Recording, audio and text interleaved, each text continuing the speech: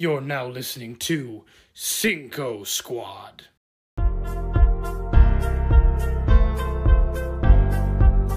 It's another episode of Cinco Squad. What's going on, everyone? My name is Jonathan. With me are my boys Trey Day, Grandpa J, and Mike A.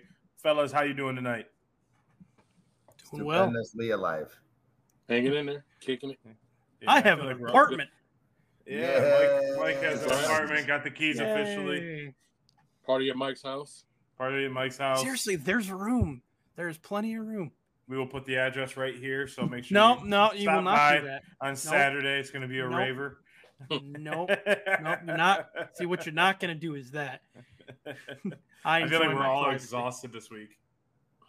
I mean, yeah, it's been a long week. It's been a long week, honestly. I mean, you especially, like, man, I'm running less than a half hour? Yeah. Less than a half hour of sleep and still kicking right now. So, Jay, I know you had a long weekend. How was the meets and everything? Yeah, it went well. Luckily, we had no weather delays, so we're in and out. A little bit of a smaller meet because the politics down here is real right now in swimming, so I kind of felt bad for the host. You're supposed to have first dibs on if you have a calendar event, and they contacted the host and said, hey, another team wants to do a meet, which was a very last-minute pop-up. What do you say? And they're like, no, we don't want that to happen. And they were like, oh, well, we're still going to probably have them do it. So he's like, why'd you call me in the first place? But unfortunately for them, I think that cut the participation down. For us, it was okay because it shortened the afternoon session.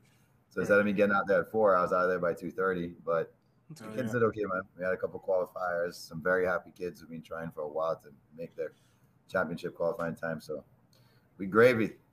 And the marathon. Awesome. Congratulations to them. Yes, sir. You got a couple more months, and then it slows down for real. But yeah, I mean, I feel like sports is starting to slow right down. Like we're getting to the end of the year. I said it last week and the week before, and it's just kind of sad. I mean, like I always get kind of like upset when like the NBA finals and NHL finals or Stanley Cup playoffs like come to an end because it's like we don't get as much games every night. So. That's why it's always nice to watch these games. The Heat right now are winning or losing 29-27 in the second quarter. But Trey, how was your week going? That's cool. Good basketball. Just enjoying it while we got it. Like you said, not too much longer left for basketball, hockey, baseball will be here, but it's by itself. So enjoying it while we have all of our sports for now. Yeah, for real. It'll ramp back up in a few months. I think we need that break, which is actually kind of funny because it's like we all need a break from sports. I feel like that like July to mid-August is kind of like a good like dwindle down where you catch up on shows and stuff. No days off. No days off. Well, if you think about it, you go pretty much straight from, college football playoff right into heavy conference play in March Madness. And then right into the lead up to and then NBA and NHL playoffs. And then all of a sudden, in like mid to late June, it's just like, boom, baseball. Well, unless you're a real big baseball fan, because then you have college World Series. So if you're that deep into it, the championships just kind of continue running. If you're into swimming, you got the World Championships taking place in Japan as well. And then that kind of runs us over the start of football. So figure skating. Yeah. And then, as you guys say, soccer starts up. Before football. So, yes. Yeah. I don't know why you get so angry about that. That's what it's called. It's called MLS, Major League Soccer. Yeah, because they're stupid. No, because they're America. That's what it is. Big announcement, though. Messi's coming to America officially, John. So yes, he is. You and me should try and get season tickets now and then sell them for 10 times the amount that people will pay for to go watch Messi. I'm good. You can make some money. Down payment on your house right there. Don't say you had the opportunity not to do it now. Just wait till Ronaldo and Benzema and all of them come over. Benzema actually got an offer to go to the Saudi Arabian League, $429 million offer for 2 years. Yep. 2 years. That's not. I mean, that's not dollars. That's euros. Yeah. Which I think the conversion rate's even higher in dollars, right? Yeah. So. Well, I know that's what Messi said. Is if it wasn't about money. I mean, there's a lot more. There's a lot more into this deal than him just playing for Miami. He's got part ownership. He's getting profits off the TV deals. There's a lot into it. A lot more details into it, and it's still not signed yet. It's just announced that he's coming here. So. Right. But let's just jump right into it. Let's see what's in Mike's cup this week. Mike, what is in your cup? All right, so we've gone away from the cup this week. We've gone back to a can. We have a Smirnoff Ice Smash pink lemonade. Fudge. Looks like a Starburst.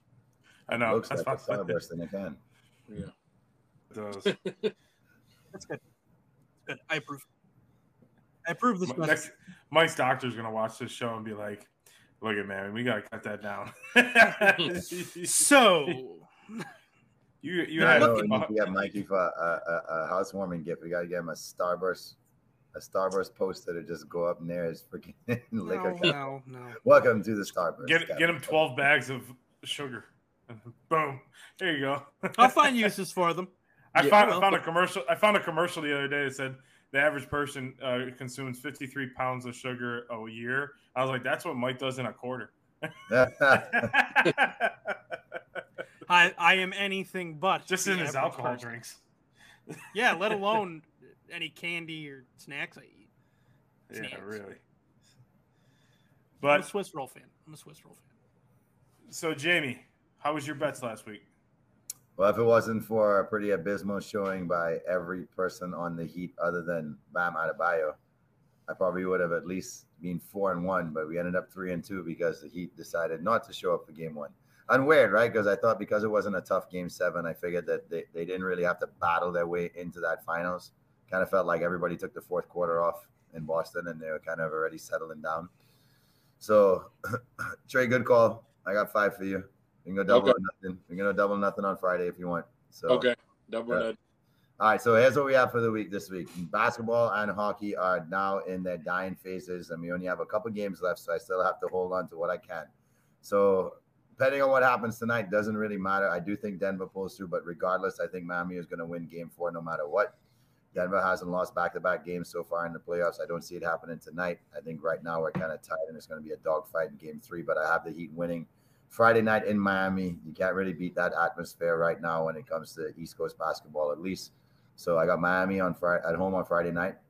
And then I think that Florida is due a win at this point. Like I told you guys, goals galore. If the Panthers can't keep up with Vegas, I said it from the get-go of the series. If they can't do that, it's going to be a short series. But I do think the one glowing thing going for the Panthers right now is they got Bobrovsky back in goal tomorrow night. He's confirmed.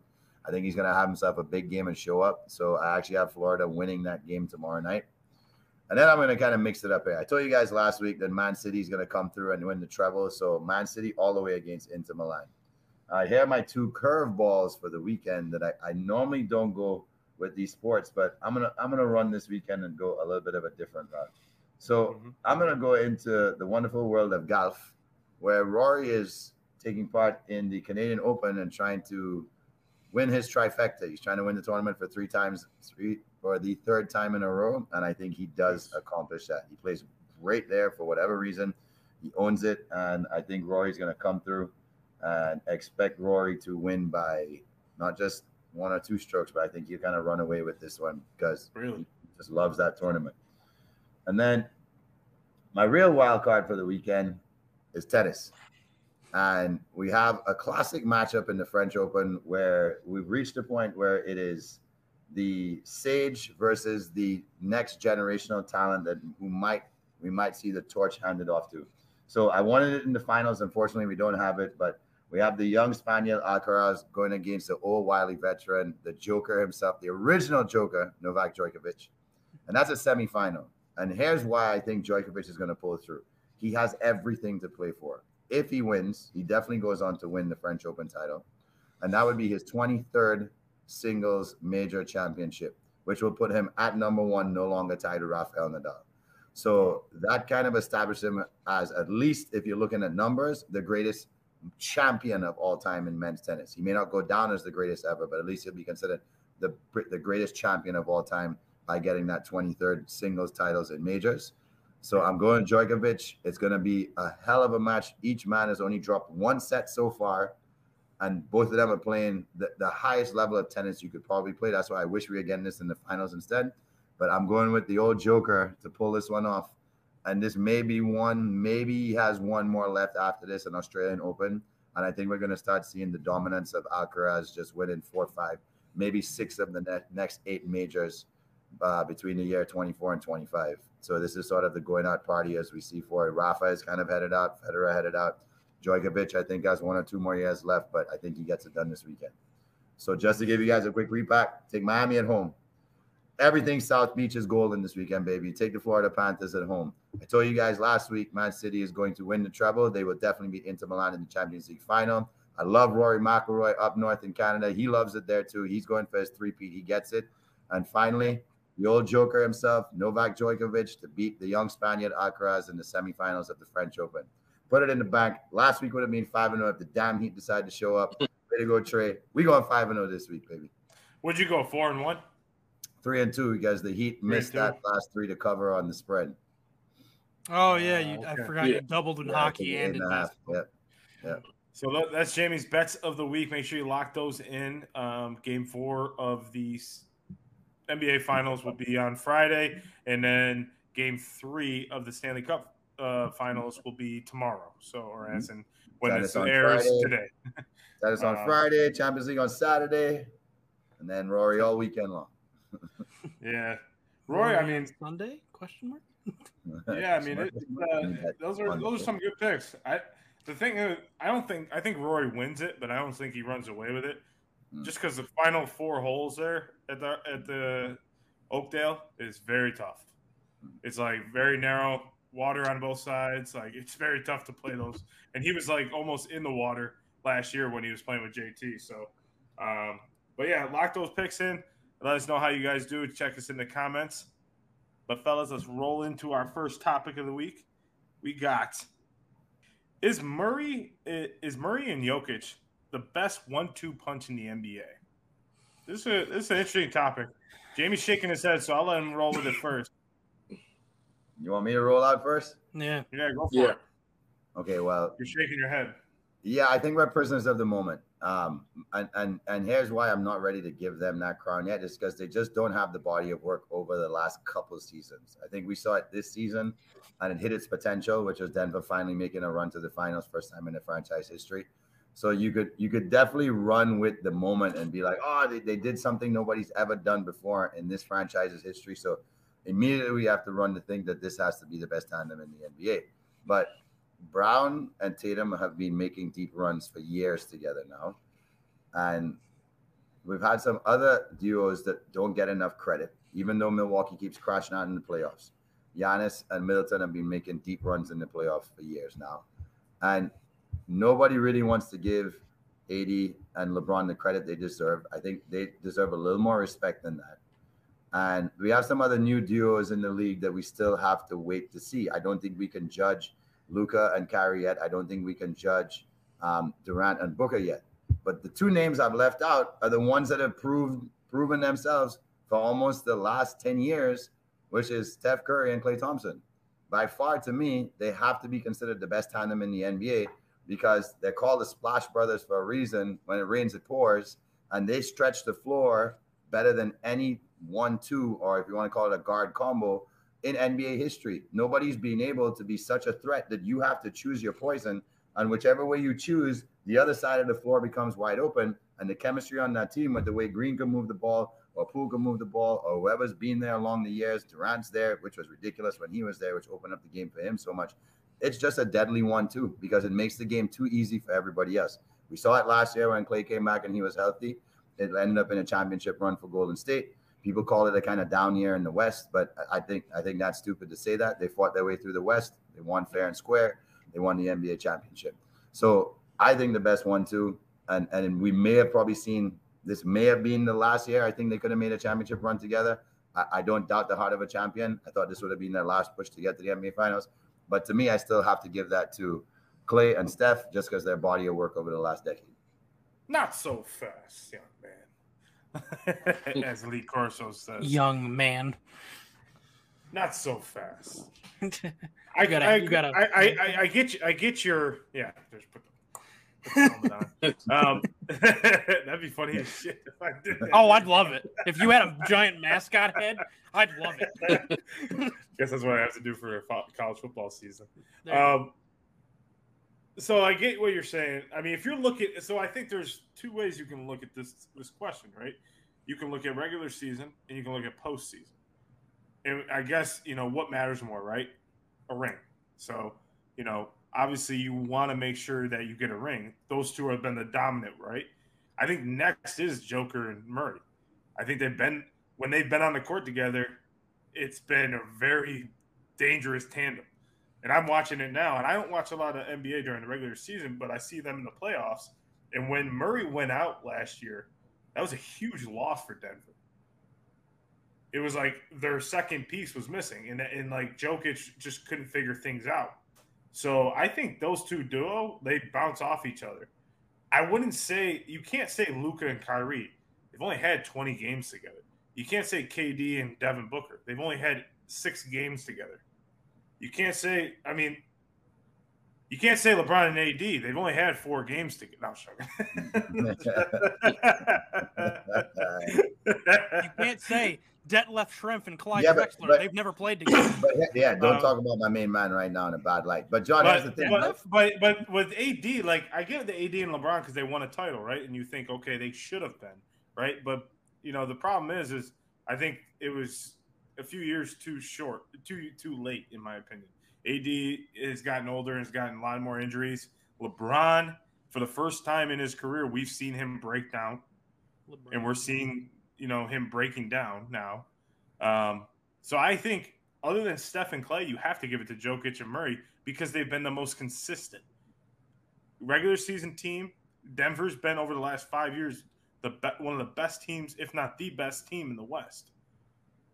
So I would give it to. How can you say in the last 5 years Denver's been the best team in the West and Golden State has been to 3 of the 5 last finals? Remember, Murray hasn't played in the last 2. I'm saying they've been the number 1 seed. I'm saying not the best team. I'm saying they've been the best team going into the playoffs. So that means something, right? So how is that? How does that? Because to an extent, right? But Murray wasn't right. there. That best combo. They didn't get the number 1 seed the other year because of Murray. Murray was out. Same thing. Yeah, and same thing. That's my point, though. Like the years that he is in, they are a contender, and I'm not for sure what they were ranked in 2021, 2020, those years. But I think the Lakers were 1 in the West at that time. They should have been. But my point is, when they're on the floor together, they're a dominant duo. And when you take that piece away, and I think this question means more when you take that key piece away, it kind of hinders the other person, right? When Clay wasn't with Steph, you saw that. They didn't even make the playoffs. That's what I'm saying. That right. has to be more impactful. That 1-2 combo goes from no playoffs to championship. So that's why. Right, and that's why I said it. You got to look at it 2 different ways: regular season or playoffs. And obviously, the playoffs mean more because you're talking about championships, right? You want to win a championship. That means more. They have 4 together. So obviously those 2 are going to be above anybody we're talking about right now. So, Trey, what's your thoughts? Well, I'm not living in the past. So, Clay isn't what he used to be. So in current day, they were the best combo. But I wouldn't say that in current day because I think Clay has slipped off a lot with defense and things such as that. Plus, next year's version of the Warriors is probably going to look a lot different. So I wouldn't necessarily take them. Tatum and Brown, y'all see my videos. Y'all know how I felt about them. I actually like both of those guys, but Brown can't even dribble right now. So we'll excuse them. Mine, and I know everybody's going to disagree here, but I see what's coming here. Chris Paul's got cut. Devin Booker's about to handle this ball, and it is KD and it is Devin Booker. Mm-hmm. Booker became better with assists the last couple of years once you kind of had Chris Paul out the way. Kevin Durant, before he got hurt when he was still in Brooklyn, he was still playing All-NBA, possibly NBA MVP level basketball. So there's no reason for me to think that he won't once they come back. Remember, they went out there dropping crazy numbers, the 2 of them, when they were playing against Denver. Nobody could do anything with them. They didn't lose because of those 2. They lost because they didn't have any depth, which they can now clear up because Chris Paul is out the way. They lost because DeAndre Ayton has basically had his heart taken since they were in the NBA Finals. They lost because Monty Williams started to lose the team. Now, going forward next year, I would expect, when you look at Booker and Durant, they're the combo that I think undoubtedly people will say is at least top 15, if not top 10, each one of the players. I don't think you can say that undoubtedly. Even though Murray's balling, how many of y'all would put Murray in y'all top 15 right now? Top 15, like top 15 players in the league, or position player? No, just top 15 in the league, any position. Because I think Booker and Durant, you would say that. I don't think most people, when you really step back, are going to necessarily say about Murray, even though Murray's balling, will really go back to the board. Murray gets in by default because John Morant won't be eligible to play next season. But you're saying D Book and Durant eventually, because we've seen a small sample portion of them playing together being dominant. So you're saying when they get a good team around them, those two 1-2 combo is going to be elite if they get an 82 game season. You're saying your prediction for the future is going to be D Book and Durant. I say it right now because when we did see them together, they were great. The team wasn't the best. Just when you got the best 1-2 combo, don't mean you're going to win the NBA championship. Denver has the most well-rounded roster. They have a better roster than those two. But I'm still taking those two as a combo over the Nuggets combo when it's all said and done there. I think. What about Giannis? Sorry, go ahead. You said what about Giannis? What about Giannis and Chris Middleton? That's what I was wondering. Middleton may not even be there next year. I was going to say Middleton's probably leaving. Yeah, Middleton's probably leaving, and this year Middleton was out most of the year. It was pretty shaky. Honestly, if you look at the Bucks, their best combo to me is really Giannis and Drew. If anything, I would consider that the 1-2 punch because Drew is at least taking somebody's backcourt mate out. But the other thing I like about Durant with Booker is Booker's defense has gotten better, and it gets underrated. Kevin Durant can check 5 positions. You can't say that about, like, Jamal Murray is still a liability at times. They play great team defense. KCP checks the best player there. Jokic still at times a liability. Those two are really good defenders, and they play great offensively. So I think if we're going on a 2 combo, because imagine those two dudes, and they get their pick and roll together. They're both mid-range killers. They both can shoot the 3, both go to the free throw line. We've seen Durant handle the ball in tight games when it's key moments. We've seen the Suns give and delegate more to Devin Booker. So I say, to me, it's the Suns when it's all said and done. They lost because Denver has a better roster, not because they have a better 1-2 punch. Jokic may be the best player in the league, but 1-2 punch, those two are the best 1-2 punch. Yeah, I see Devin Booker. I agree in their firepower. I just don't know how many games we see them together for is my biggest fear to get excited about it. So I'm with you where I do think they're the most deadly combo. I don't know if I could proclaim you to be the best until you show me that you are the best. That's kind of where I guess you could say the same. I know they can. I guess you could say the same about Steph and Clay, though. You could say the same thing about Steph and Clay, though. They've been dealing with injuries over the last few years too, where it's really not been. They haven't really been on the court. We have the body of work. Like we have a body of work well over. But you're saying right now, though, and a couple of games. Yeah, the best tandem in the league right now to me is still the two of them when they're on. Right, so and we got a sample. We got a big tease with KD and Booker in Game 2, I think, or Game 3 of the end of the series against Denver, where they scored 91 or something like that. Trey. Yeah, something crazy like. Yeah, it was a crazy combo that you just don't see anymore in the NBA. So the firepower potential is unheard of for the two of them, and yes, it will be exciting basketball. But I still judge 1-2 like tandems can make the rest of the team better despite your depth. They still make everybody better, and your teams can still win tight games. Your team can still win because you're the best 1-2 combo. Yeah, I mean, D-Book, I said it earlier a few episodes ago that he was the most underrated player in the playoffs this year. If you go look at his stats for all the games that they played, he was like minimum 30 points a game, like, and consistently in 40s, per game. So, that dude is getting very overlooked on a lot of teams. But Mike, what are your thoughts? Who's your 1-2 tandem? Is it Jokic? Is it Murray? Who is it? So, I mean, clearly it's Caleb Martin, Max Strus. I mean, it's just, come on. No, in all seriousness, I love the tandem of Murray and Jokic. They've proven now that Murray has gotten himself another full healthy season really behind him. I think they're up there. The problem is they really aren't number one in any box you can check, which is shown by the conversation we've had so far. They're not they don't have the strongest body of work. That's Steph and Clay. They don't have the most potential to be an explosive duo. That's Durant and Booker. So right now, I'm going to agree. I'll say this first. I'm going to agree that the best tandem for me right now, the one I would take above all, is Steph and Clay. You give me those two healthy, I'm going to trust them over anybody because I know what they can do together. Now, Trey, I agree with you in the sense that I think by the end of this upcoming season, barring any, hopefully, not any bad injuries or anything, it's going to be Durant and Booker because they do have the highest ceiling of explosiveness and impact. But on that, I did want to say one thing, which is I don't want anyone to sleep on a tandem that I don't think a lot of people would think of, which is De'Aaron Fox and Sabonis.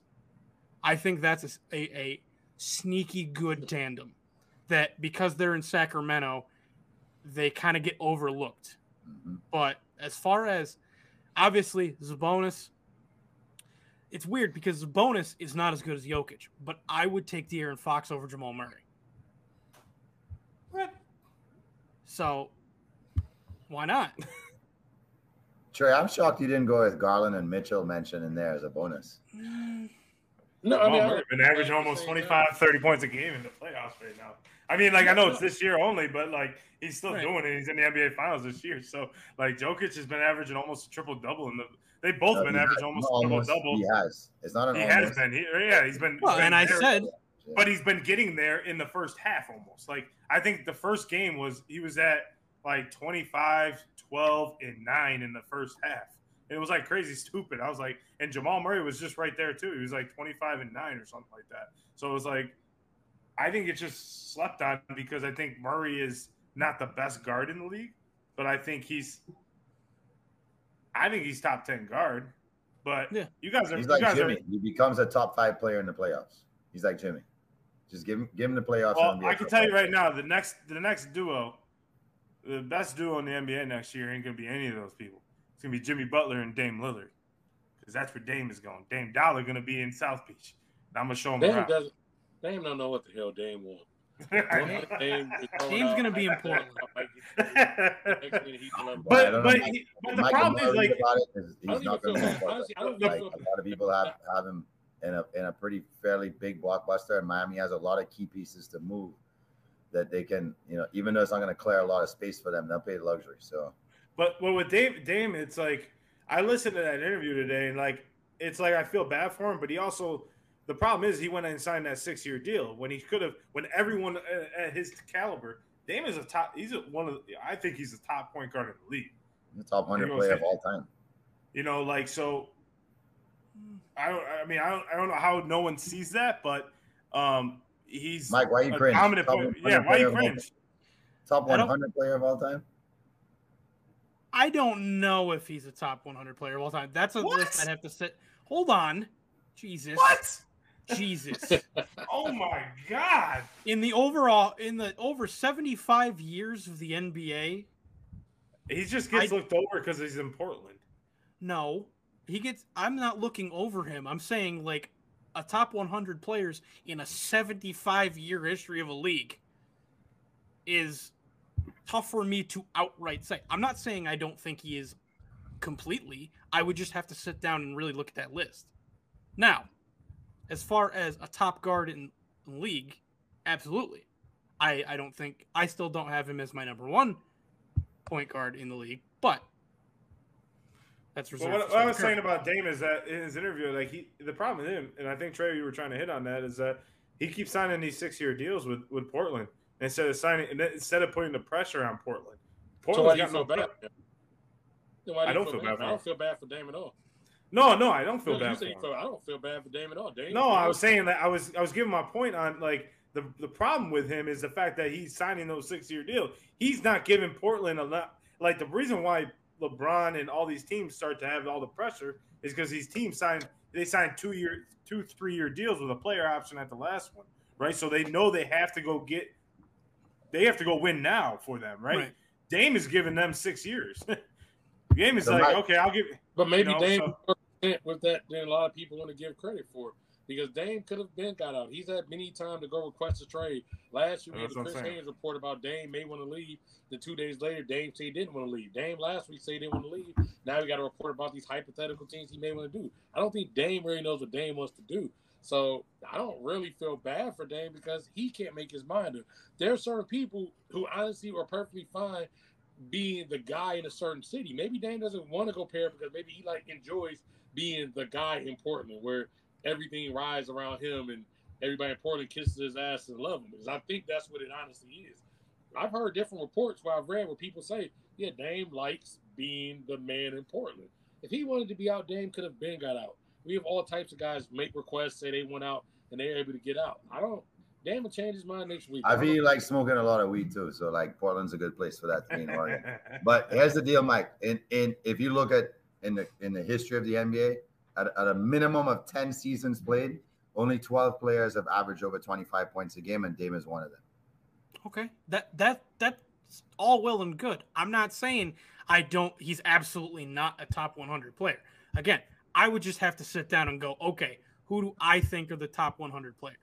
And we'll see where he sits. But that doesn't sway you at all that he's one of 12 players to it absolutely does. But I know there's a million other seasons.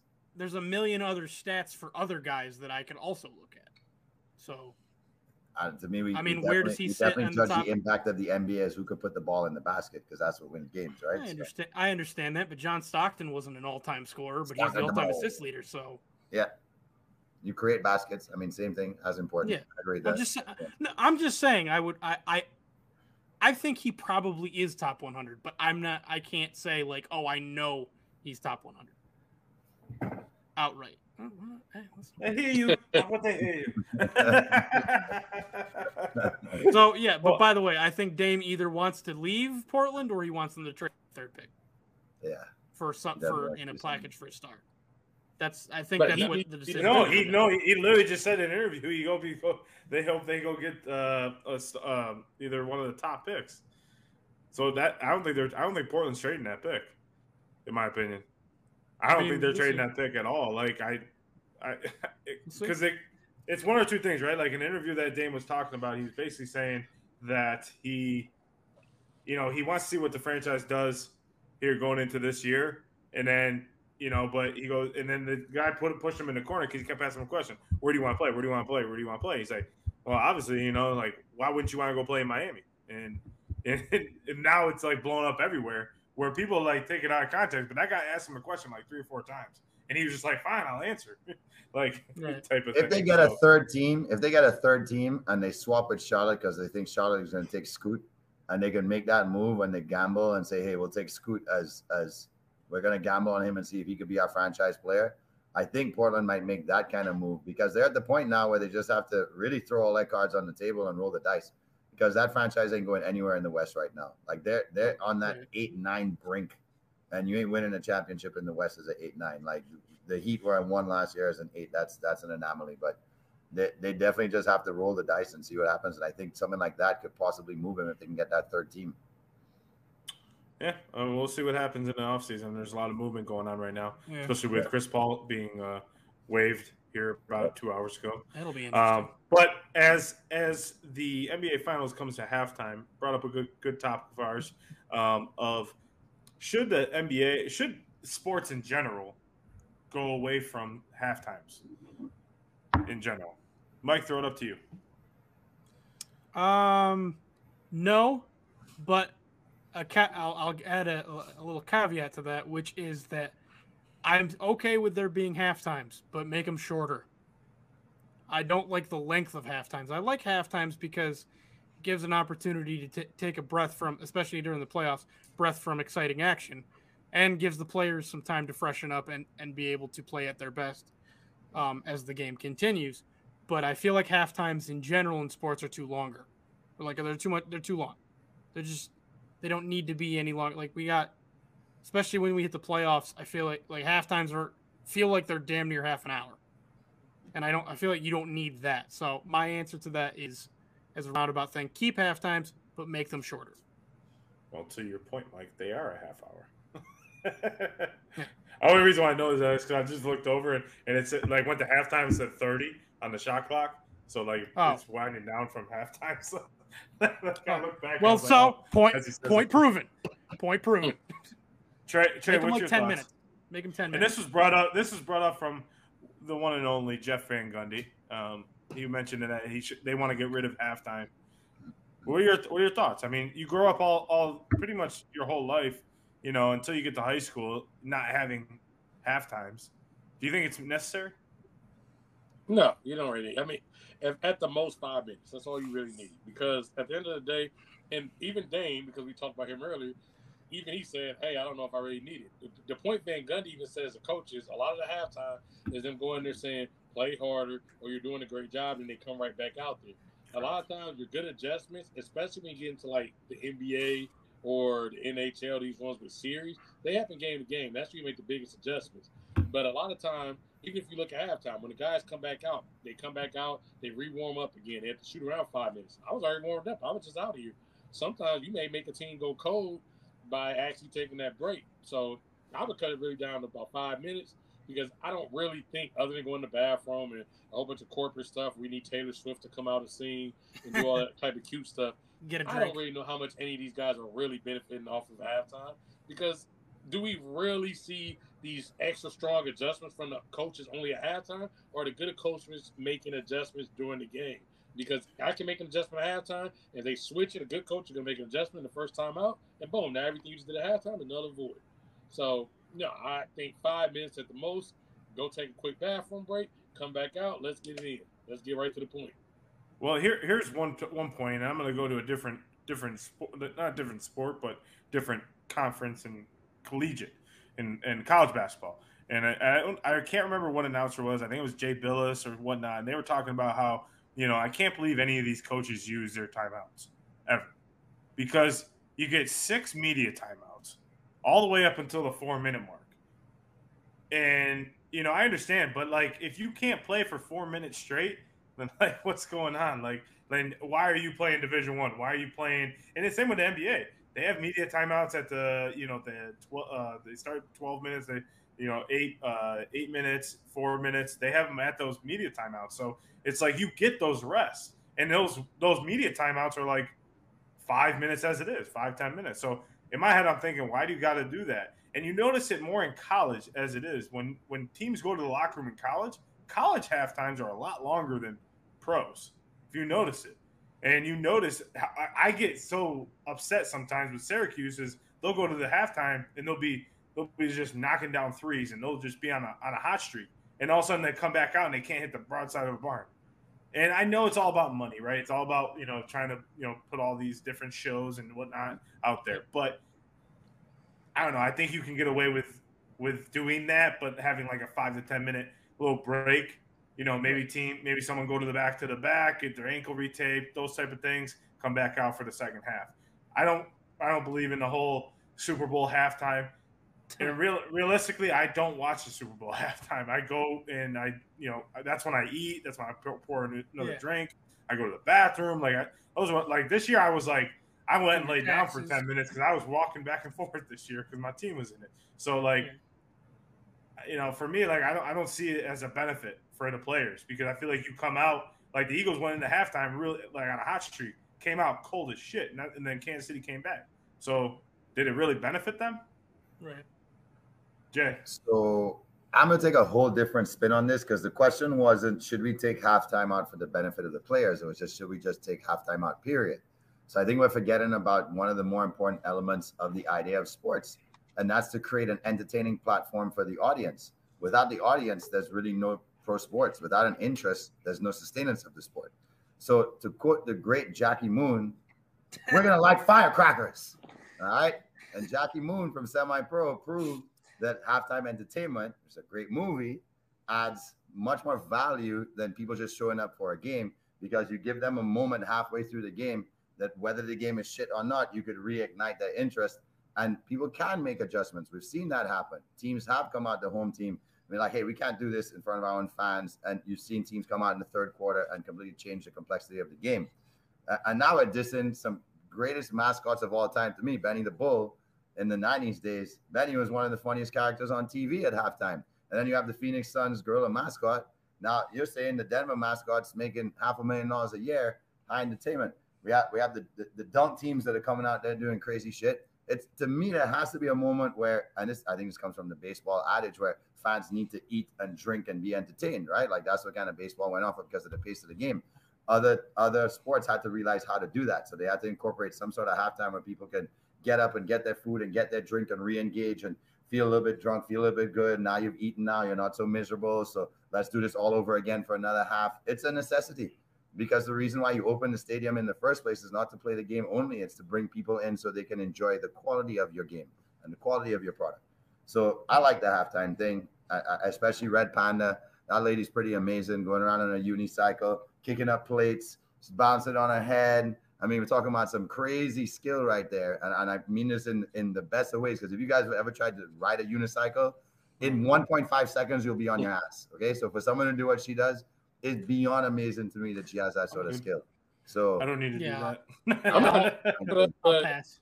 My boy, knocking her for that, but give me half they that. do that every time in between the timeouts. If you had an NBA game between every timeout, the mascots out there throwing stuff. We already got that all throughout the game.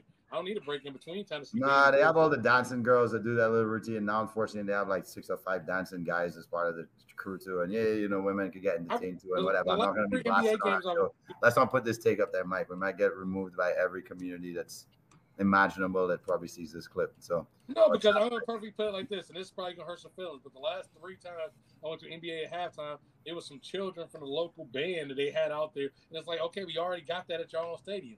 So yeah, we got some free kids into this game, and they got to go out here and play their little trombone and stuff, and that's all cute and stuff. But that was what halftime was. The NFL, with the exception of the Super Bowl, does not even have halftime shows like that. It's just staring at empty grass. Yeah. If you remember an NFL game on week 6, you're looking at empty grass, and then eventually some kicker comes out and kicks the ball and misses it 10 times, and then goes out here and flames out during the game anyway. That's what halftime looks like in the NFL. They aren't even doing anything. I remember some of these coaches aren't even coaching halfway in the game. I just watched Joe Mazzulla let Al Horford take the clipboard because his ass don't want to coach no more. Yeah, but Trick, with John's boy up there in Michigan, once the big guy Grady Hope was up here with the little headset, this guy had a pistol in his ear with a whiteout board. Half these guys ain't even coaching the game. So but listen, in comparison, you out there blazing in the sun for most college football games and pro football games. Your ass need a beer or a drink or something to eat. And the NBA is cozy, air conditioned. It's a different kind of environment. Like, so ain't nothing gonna matter on the field for football because everybody. But you're talking about quality, right? Quality of product is like, how is it quality? How's the quality of the product good if the guy's going to halftime and then all of a sudden they come out and it's like it's a totally different team that comes out. So because someone came out and product. Yeah, but like that doesn't make any sense. That doesn't make. That's not a better product. If they come out cold, how is that a better product? No way. So you go to a Q's game and Q scores 31 points at half, and they're down by 16 points, and then they come out and make it a game in the second half. You're going to say that halftime wasn't important for the team and the quality of the experience for the fans on that given night? Of course, you're not going to say that. You're going to say whatever Boheim said, greatest coach of all time. That's why he's considered the best. He makes adjustments better than everybody else. Orange for the fucking world. Cuse almost pulled it off tonight. Come on, bro. You have to look at it from a biased standpoint here. Be a biased fan right now. I am being biased. I just said I hate it during their half times. Yeah, I'm being biased. Over the past 3 years, Syracuse has been a first half team, which they never have been. They've always been a second half team. And when they come out in the second half, they're totally flat. I watched my team blow 30-point leads. They had a 30-point lead here in Miami, and they blew a 30-point lead at half. And I thought if they stayed on, in my head, I'm thinking, stay on the court. Don't even go in the locker room. Just stay there. Because if they stayed there, they could have ultimately probably won that game. Ended up blowing the game in North Carolina. Ended up blowing the game at Duke. Like, they've blown so many games, and which was bullshit, like, in my opinion. So, like, they go in the locker room, they get cold. Now they're not shooting the ball. They're not, like, getting into rhythm. You know, they got to get back into that rhythm. I just feel that, like, basketball suffers a little bit more. The one sport I will say that, you know, because I played it, is hockey. Hockey's the one because you're literally chewing up the surface. Like, for hockey, like, it's literally hard to move the puck. Like, when you got a foot of snow on the ice. So, like, redoing that when you're at a high level playing hockey and you're chewing up the ice, it's tough. When you're younger, they don't do the Zamboni in between. When you're playing in, like, little, like, you know, it's called peewees and squirts and everything. They don't do the ice. But when you get up to higher, like, juniors in college and stuff, they do the ice in between because you're chewing up the ice a lot more, which is a terrible thing. In the NFL, they just started doing this, like, in between timeouts and TV timeouts. They have people go out there with like, you saw them on the Super Bowl. They go out there and they grab, like, all the pieces of dirt and everything to make sure that it doesn't affect the play. So I think like ultimately you're getting a better quality product if you don't have these guys go in the locker room, sit and get cold. A lot of players have said it that they don't like going to the locker room because like when they're in a hot streak. Obviously, if you're getting your ass kicked, you're getting your ass kicked. I mean, regardless, if you come back out, you're probably still going to get your ass kicked. So I don't know. I just feel a little bit different because I feel like anytime I see a Cuse game, for me, I am being biased. I'm like, God damn, come on. Like, stay out there. Like, y'all playing well. Finally shooting the ball well. Stay. So 4-on-4, half court, pickup game. Let's go. Yeah, for real. Like, just keep shooting. Like, I say, like, do you have to go to the locker room? Just stay out there, just shoot. Mike, come shooting. On. I know you love Jackie Moon. Oh, I love Jackie Moon, and my teams usually do well after halftime, so I'm cool. But it's just in the NFL, except in the last national championship game appearance, Mikey Mike. That was the floor, not halftime. Armando Baycott got hurt. A lot of standing. Like y'all still would have lost the game. In the NFL, it's a lot of standing around that ends up happening in general. So, like, do we really need a break? Like I said, the kicker's going up. So, I had to pull this up because I saw this a long time ago. A real NFL game is actually in total of about 11 minutes of actual play. 11 fucking minutes. I'll say it again. There's 11 minutes. We're on TV for 3.5 hours. When we watch TV, we watch roughly 67 minutes of players standing around or cheerleaders. We get about 17 minutes worth of replays and about 11 minutes worth of actual play in football. All the time when they're just standing there, what are we doing? We're calling plays. We're making adjustments. That's all they're doing all game. And we got 22 minutes of Troy Aikman going, losing his freaking memory week by week.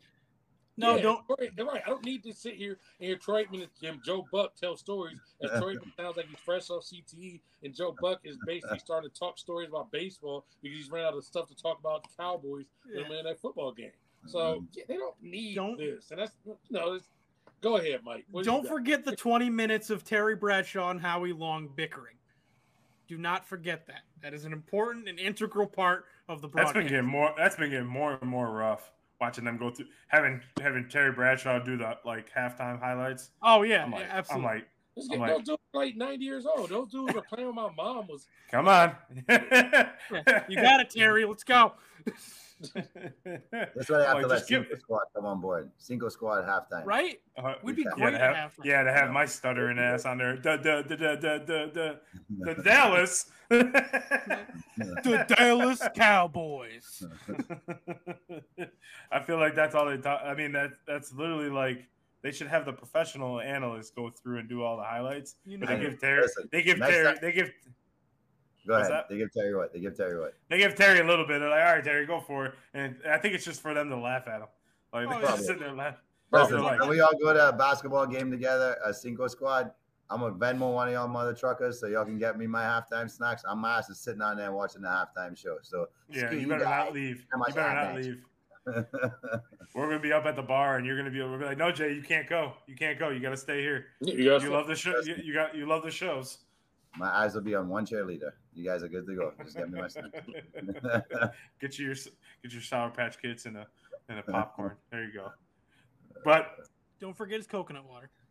Yes, please. Oh yeah, I get you the $30 bottle of coconut water. Keg of coconut water. Buying the whole keg for the section. It's probably like $30 or $40. Yeah, and one of those. No shit. So as we continue to talk about, earlier we were talking about the best 1-2 punch. I guess this was a pretty interesting topic. Is would you rather be a high profile star or a low profile star? Oh, high profile, no doubt. High profile. I want to be like Deion Sanders back in the day. I want to be prime time. I'm coming out in the shades. I want to look nice. I want to look fancy. Yeah, I want to be prime time. That's all cool what Jokic is doing, and that's cool for certain people. I'm not even saying I'm like the flashiest person in the world, but yeah, I want. We said it was entertainment, right? Isn't that what we said in the last thing? Part of the entertainment is being a showman. Mike, I see you putting your head and saying no. Now I'm going to remind you this when you start watching your wrestling in the middle of your wrestling podcast that you also do with others. Well, hold on. This is a show. So we do need showmen out here. That's why you like certain wrestlers. So whoever your CM Punk or your John Cena when he was a wrestler, whoever you like. Huh?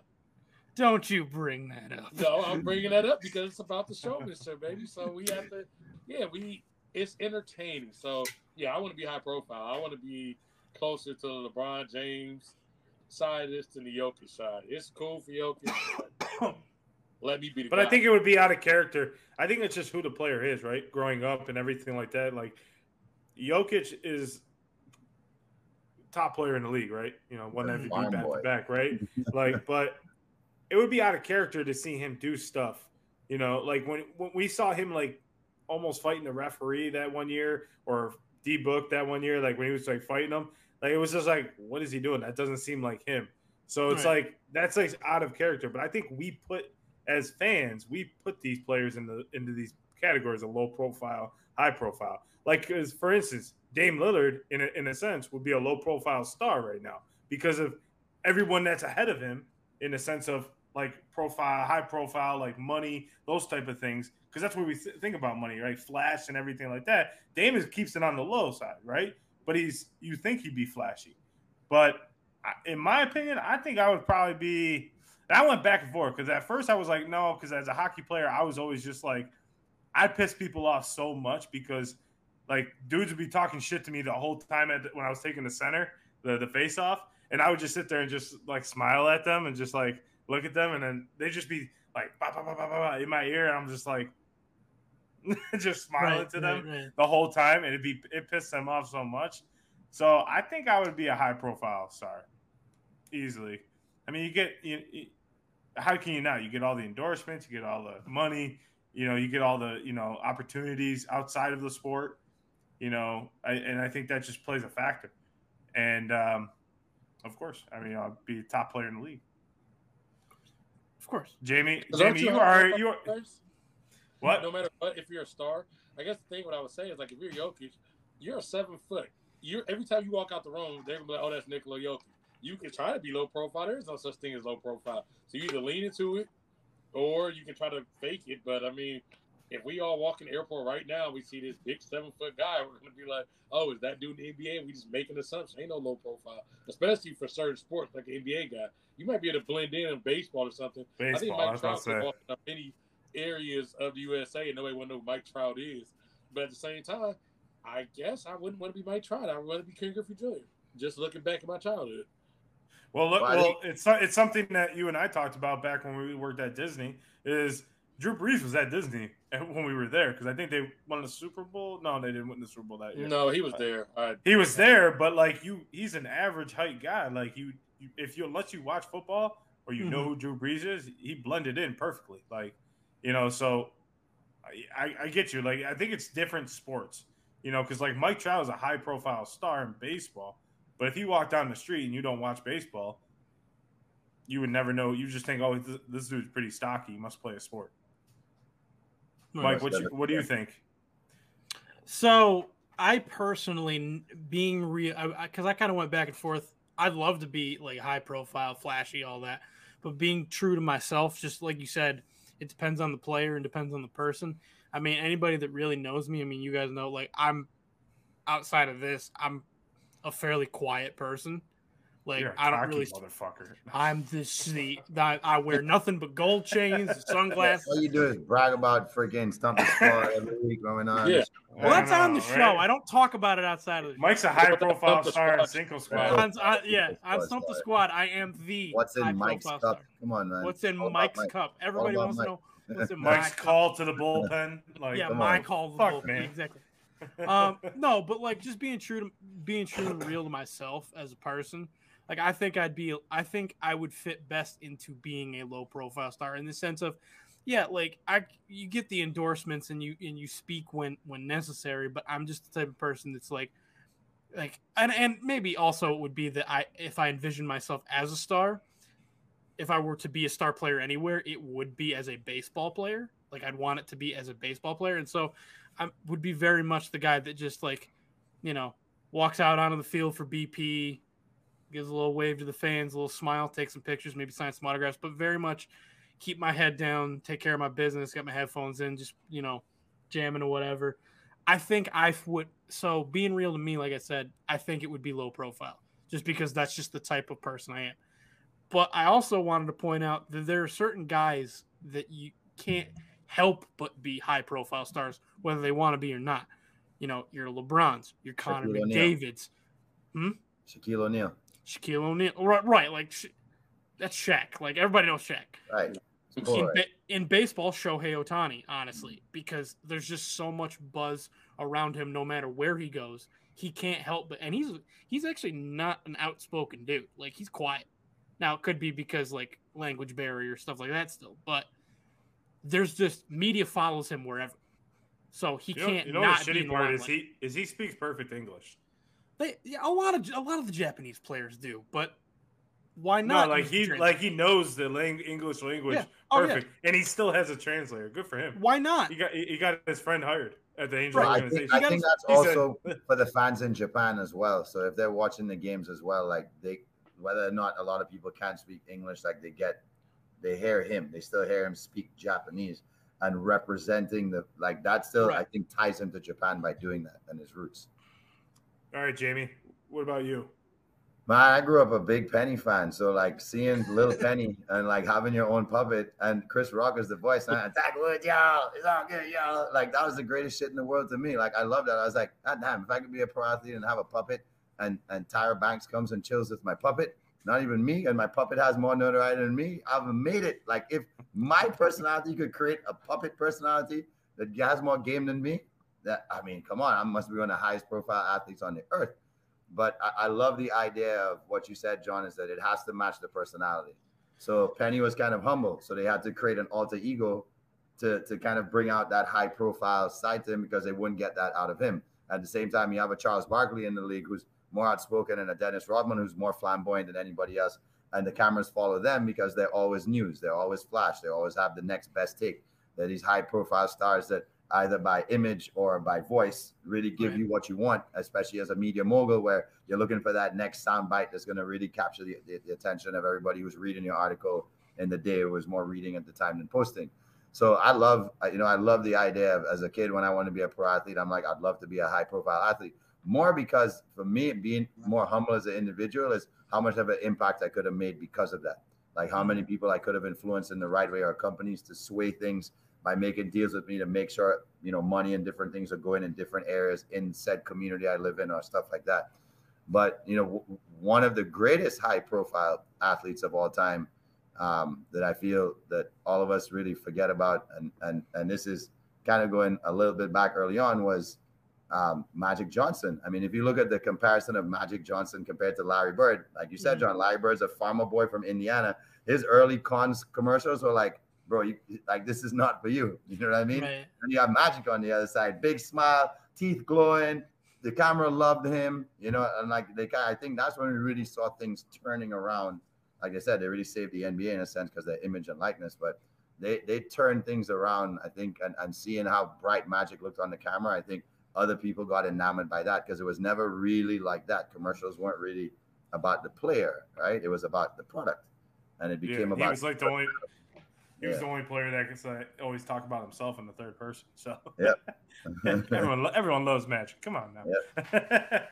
Now, Jamie, I have a question for you. So, out of the three of us, you went to the highest stage of sports, which was the Olympics.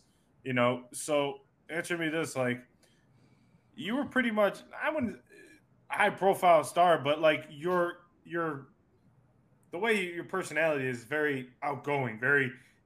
Boom, boom, which got you a lot of like opportunities everywhere else. Do you think you could have done more with that, like in that sense, with swimming or in the Olympics and stuff like that? And don't take that wrong. I'm just asking. No, 100%. Yeah, I think I could have used it for more positive, at least in my country for sure, because I was probably considered more high profile in my country because people knew me as an Olympic athlete. They knew me as an Olympic swimmer. So that definitely gave me a lot of opportunities to do a lot of media stuff because I was a trusted source. I did Olympic coverage for 2 Olympics, and that was from different islands that own the media rights to broadcast a Caribbean broadcast of the Olympics. And because of my success as a swimmer, that really came about because of that.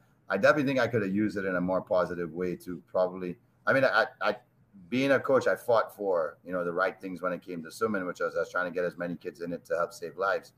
But I probably could have used it in more ways to be a more confident individual when I came here. Because here I kind of just felt like a small fish, and I didn't feel like that big fish anymore. As opposed to bringing that big personality over here, it took me a while to kind of come out of my shell. I think if I had done that a little bit faster, I probably would have been able to have more opportunity to use that for positive as well here. So yeah, great question.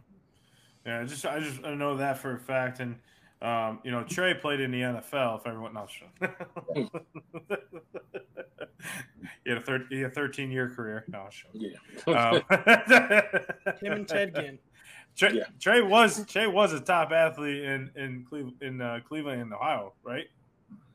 Yeah, I did a little bit of ball in my day. A little. Come on, show that flash. Come on now, you gotta show that flash. High profile. Come on, high profile. I'm like current day Magic Johnson. I'm low profile, just behind the screen. But if we're gonna choose one player of all time to be the flashiest, the most high profile, the most vocal, is it Dion over everybody? I don't know. Are we saying the most flashy or just like the most flashy, most vocal, most high profile? Where like right off the bat, don't matter if you don't know the sport, you know the personality, you know the face. Yeah, it's got to be Dion. I mean, he played 2 sports, but like everyone knew him around everywhere. Like right, him or T.O.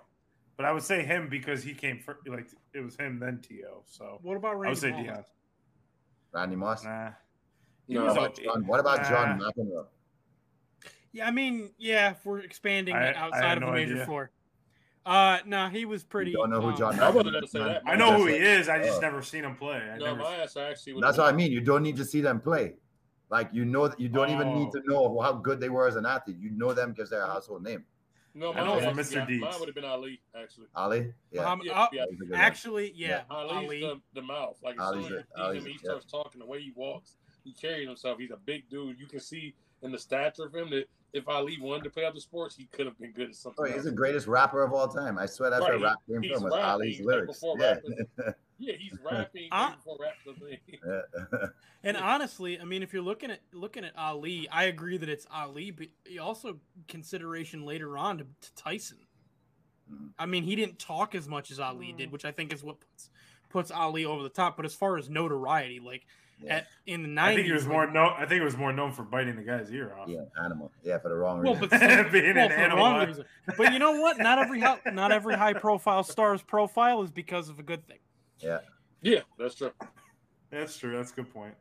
I mean, I just say Dion because anytime I think about Flash and pizzazz and everything like that, that was Dion all day.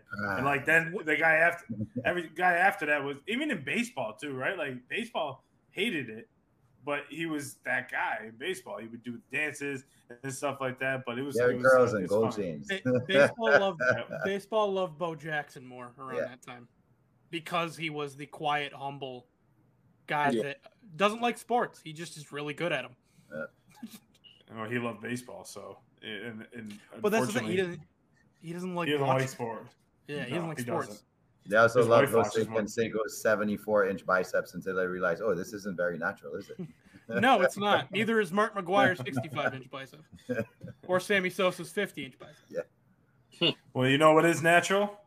I think it's time, boys. I think it's time for Stump the Squad. Ding, ding, ding, ding, ding, ding, ding. We don't have a bell yet. Ding, ding, ding, ding, ding, ding, ding, ding.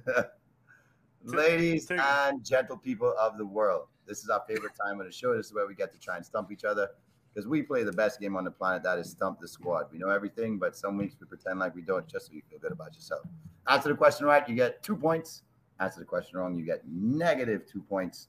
Person with the most points at the end gets the rant of the week. John's been on a streak, so we're going to be hating on John this week. So he'll start off. So he starts off with 0 points. Really done. I got you. All righty. So I'm not the villain.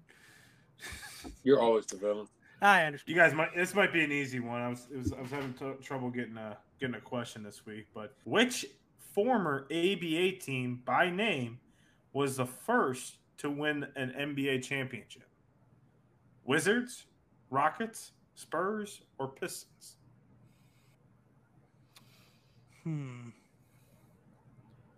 Let's see, because Spurs. I feel like that's a tricky one. Because you would think it's the Bad Boy Pistons. But were they the Pistons? Wizards. Jamie says Wizards. Mike? Spurs. Mike says Spurs. Okay, Mike says Spurs.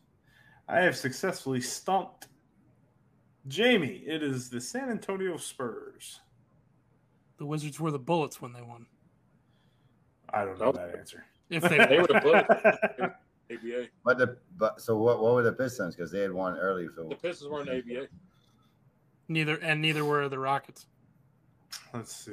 they won. Because Trey asked last week about Last week, the Rockets Nuggets question. Last week.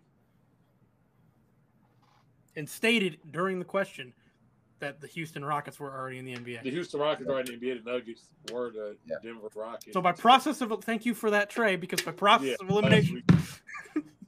All right, Mike, you're next. First. Wow. I completely misunderstood. Game over, boys. 78-62 Denver. Just an update. Spoiler. Okay, speaking of the NBA, since we were talking earlier, guys, about 1-2 punches. And so now I have a question about 1-2 punches. Since the 2000-2001 season, what combo had the most assists to scores in a single season? Just what season? In one season. Okay. And this is from 2000 on. 2001. Okay. So has the most combo what? Most combo assists to scores. So I will name during the answers. I will first name the assister, and then the scorer. Since the year 2000. Since the 2000. You're right. Since the year 2000, the 2001 season. Okay. Go for it. A. Chris Paul to Blake Griffin in 2015. B. Steve Nash to Amari Stoudemire in 2008. C. Russell Westbrook to Kevin Durant in 2011. Or D. Sam Cassell to Kevin Garnett in 2004. Ooh. I can repeat if necessary. You don't have to repeat. I don't have to repeat. That's a great question. Thank you. Chris Paul is the bait. I'm gonna go Steve Nash. I'm gonna go Steve Nash. Amari. Yeah, I was going to ask some more. It was the most high octane offense. The reason why I'm not going to go there is because there were other scorers on the team. So I think that Garnett was kind of on Lonely Island, and Cassell had a career year that year. So I'm going Cassell Garnett. Okay, so we have 2 Nash to Amari and 1 Cassell to Garnett, correct? Mm-hmm. Mm-hmm. This week I have successfully stumped The squad. Jamie. Damn It it. is Steve Nash to Amari Stoudemire in It's 2008. Yeah. 282 assists. Second, actually, was Russell Westbrook to Kevin Garnett in 2011, who had 279. I mean Kevin Durant. Kevin, did I say Garnett? Yeah. Sorry, I got 2 Kevins. I was Durant. like, when did they play? I'm sitting there going through my head. It's obvious because of the way Dan Anthony ran the offense. That ball was out of his hand in 4 seconds of the shot clock. So that was definitely. NBA. Oddly enough, Jamie, because I thought that was a great option too, but they're in the top 10. Cassell to Garnett, no 4s in the top 10, but it's 10. Okay. It was weird. I thought they'd be higher. Yeah. You got to remember, Sprewell handled the ball some for that team too, so it wasn't That's always true. It wasn't always Cassell, so Sprewell took some of the Cassell. You just think of Cassell on that team as like the guy that's it was always ball. that. Well, to give him that's what Garnett averaged like 30 a game that year, I think. Yeah. Not a breakout year. To give him a reprieve, I will name Jamie next. I'm out of this this week, but I'm going to stump the shit out of y'all right now. All right, so I'm going with the golf question, thanks to my Rory pick this week. And here's my question for you guys. How many players in the history of the PGA have won the same tournament 4 consecutive times? How many players in the history of PGA have won the same tournament for 4 consecutive years? Is it 2, 3, 5, or 6? 3. How many? 2. How many players? 5. 2, 3, 5, or 6. So John, you're 2. Mm-hmm. Trey, you're 5. Yep.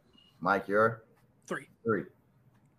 Survey says 6. I've stumped John and Trey this week. It is 3 players. Walter Hagen. He won the PGA Championship 4 times in a row, 24, 25, 26, 27. Tiger Woods, who won the Bay Hill and Buick Invitational. Yep. And Gene Sarazen, who's actually an asterisk because he won 26, 28, 29, 30, but they didn't play in 27. So that's still considered technically the same tournament 4 times in a row. Right, as far as when it was played. Correct. I figured Tiger was in there. Yeah. Well, I'm surprised you didn't. I would have said Jack, Walter, Ben, Right. and Tiger. So I would have gone with 4 or 5. That's If you would have said how many players have won the same tournament, you know, how many times they won it, then they would have been up there. It would have been higher than 6. But consecutively, yeah, Tiger was on a tear in early 2000s. So he was winning tournament after tournament. I thought it was only 2. I thought it was only Gene Sarazen and Tiger. But I didn't put the other 2. All right, Trey, you're up. And we got a score of Jamie at -4, me at 0, Trey at 2, Mike at 4. Okay. So we're all squared away. We got stump Mike. Stump Mike, Trey. No hockey question. Okay, so this week's hockey Or question. baseball. No, I'm just kidding. This week's hockey question. Okay, so since we've been talking a little bit about the NBA, we're getting a little bit close to the draft time. So Oh no. Okay, so Shit. in the NBA, just like any other sport, they have expansion drafts. When a new team comes in, we've heard a lot of expansion talk about potential expansion teams. With that being said, there was a gentleman by the name of Arvid Kramer. Arvid Kramer was the only player to be drafted in 2 expansion drafts and never played for either of the 2 teams. Which 2 teams drafted him in an expansion draft in the NBA? We have the Miami Heat and Dallas Mavericks, the Miami Heat and Denver Nuggets, the Denver Nuggets and the New Orleans Jazz, the Cleveland Cavaliers, and the San Antonio Spurs. You need me to repeat it? Nope. I'm going to take the Jazz. Give me the Jazz. Yeah, I was gonna say the one with the Jazz in it. And was it Denver and the Jazz you said? Nuggets and Jazz. Yeah, I'll go Nuggets and Jazz. You said Heat, Nuggets? Heat Nuggets, Heat Mavericks. Gee, I can't imagine why this question came up. Nuggets, Jazz, and finally the 4th one. I think it's Heat and Nuggets. Cavs, and who was the 4th option?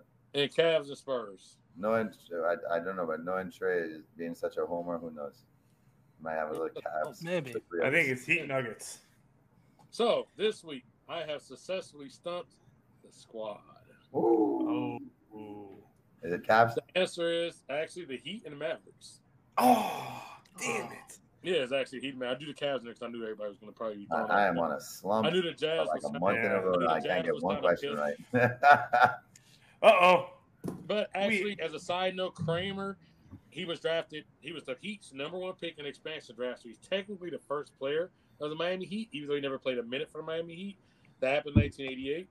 In 1980, he was the 14th pick of the Mavericks. Never played there. Did some overseas work, a couple of CBA stints. He only played 8 games his entire career, which he actually played for the Denver Nuggets. Oh wow. All right. Well, we got a tiebreaker here between Trey and Mike. You got it, or I have one right. Wait. Hold on. Thought Trey was at 2. He was, but he didn't get it wrong. You got -2. Oh, right. You're right. Yeah, -2. Okay, my math is off. All right. So, Kareem Abdul-Jabbar took the Milwaukee Bucks to their first finals in franchise history in 1970 to 1971. How many points did he average in the finals? Shit ain't fair. No, that's not what I asked. I'm not a Bucks fan. I'm not Kareem's Lakers history. So it's going to be a shot in the dark regardless. Closest to the number. That's how we're doing it. So how many points did he score in that series? Average. in the series? In what series? In the NBA finals? In the NBA finals, correct. In the NBA finals. Oh no, in the playoffs. I'm sorry, in the playoffs. In the playoffs, his average. Yes. 33 is my guess. God damn it, that's what I was going to say. I was going to say 33.25. son of a bitch. 3.2 points a game. 31. 31. You locking that in, both of you? And the winner is? And the winner is dun, da, da, da, Mike. Yes. What was it, 28? I got a basketball question. He averaged 26.6 points per game, had 17 rebounds per game. Jesus. Cheat code. And then Julius Erving was drafted that next year for the 72 Bucks, but ended up in the ABA. Yep. What a dynasty that might have been. Was he with the Nets or the Sixers? Sixers. Huh? Sixers. Okay, cool. All right, Mike, your rant of the week. My rant of the week. I'm actually going to take it a little bit away from sports in general and take it to the land of hockey, but something that's unfortunately been going on there. I wanted to take the rant of the week to send out, my support and thoughts and prayers and everything to those affected by the Canadian wildfires that are raging on in Eastern Canada right now. We've seen the effects of just the smoke alone up here in the Northeast. It's been hazy and smoky and smells like a campfire and just orange. And it's looked like the friggin' apocalypse up here. So I can't imagine what they're going through there. So I just wanted to, shed some light on that and tell everybody we're thinking of you, support you. Hopefully, they'll be able to stop it and put them out soon, and everybody can get back to, a sense of normalcy. But just kind of wanted to put that out there because it's not looking very good up there right now for them. So hopefully that'll come to an end soon. Fires are scary, man. We got stuck in one when I was living out on the West Coast, and we had to evacuate because there was a very likely chance it was going to just come up the valley, and that's it. Once it starts moving in a certain direction, you ain't putting it out. And we were kind of in the middle of nowhere too. So I don't know if you've seen pictures of it, but it looks really creepy. My mom's in Syracuse this week, and she said you can't because they're staying on the lake with Larry and Maria, and they can't even see across the lake. No, we used to wear masks when we had to go in and do certain work, and we used to when we went outside to do stuff. I definitely wore because we had player goggles as well. I covered up my face with everything when we went out. Like you couldn't go outside for longer than a minute and not cough. It was horrible.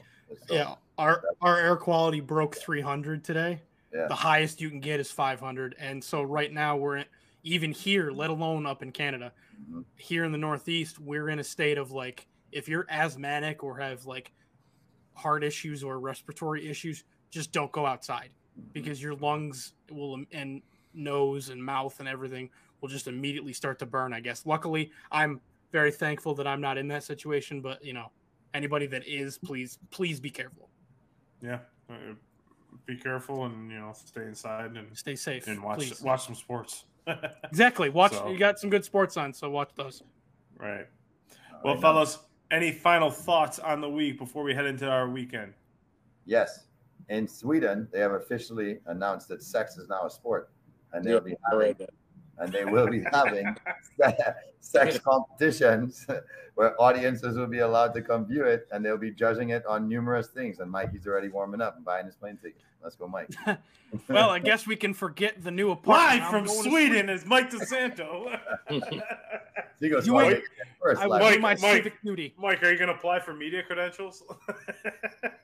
Goddamn right I am. What sport? What team do you cover? What teams are there? You don't want to go in the post game locker room with that. Could be rough. So tell me, can you at least put on a towel?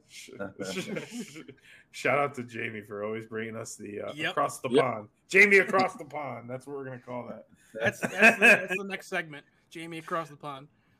Well, yeah, I mean, we got a lot of good sports. We got the finals, Stanley Cup Finals, RBC Heritage Open, RBC Canadian Open. Baseball still continuing.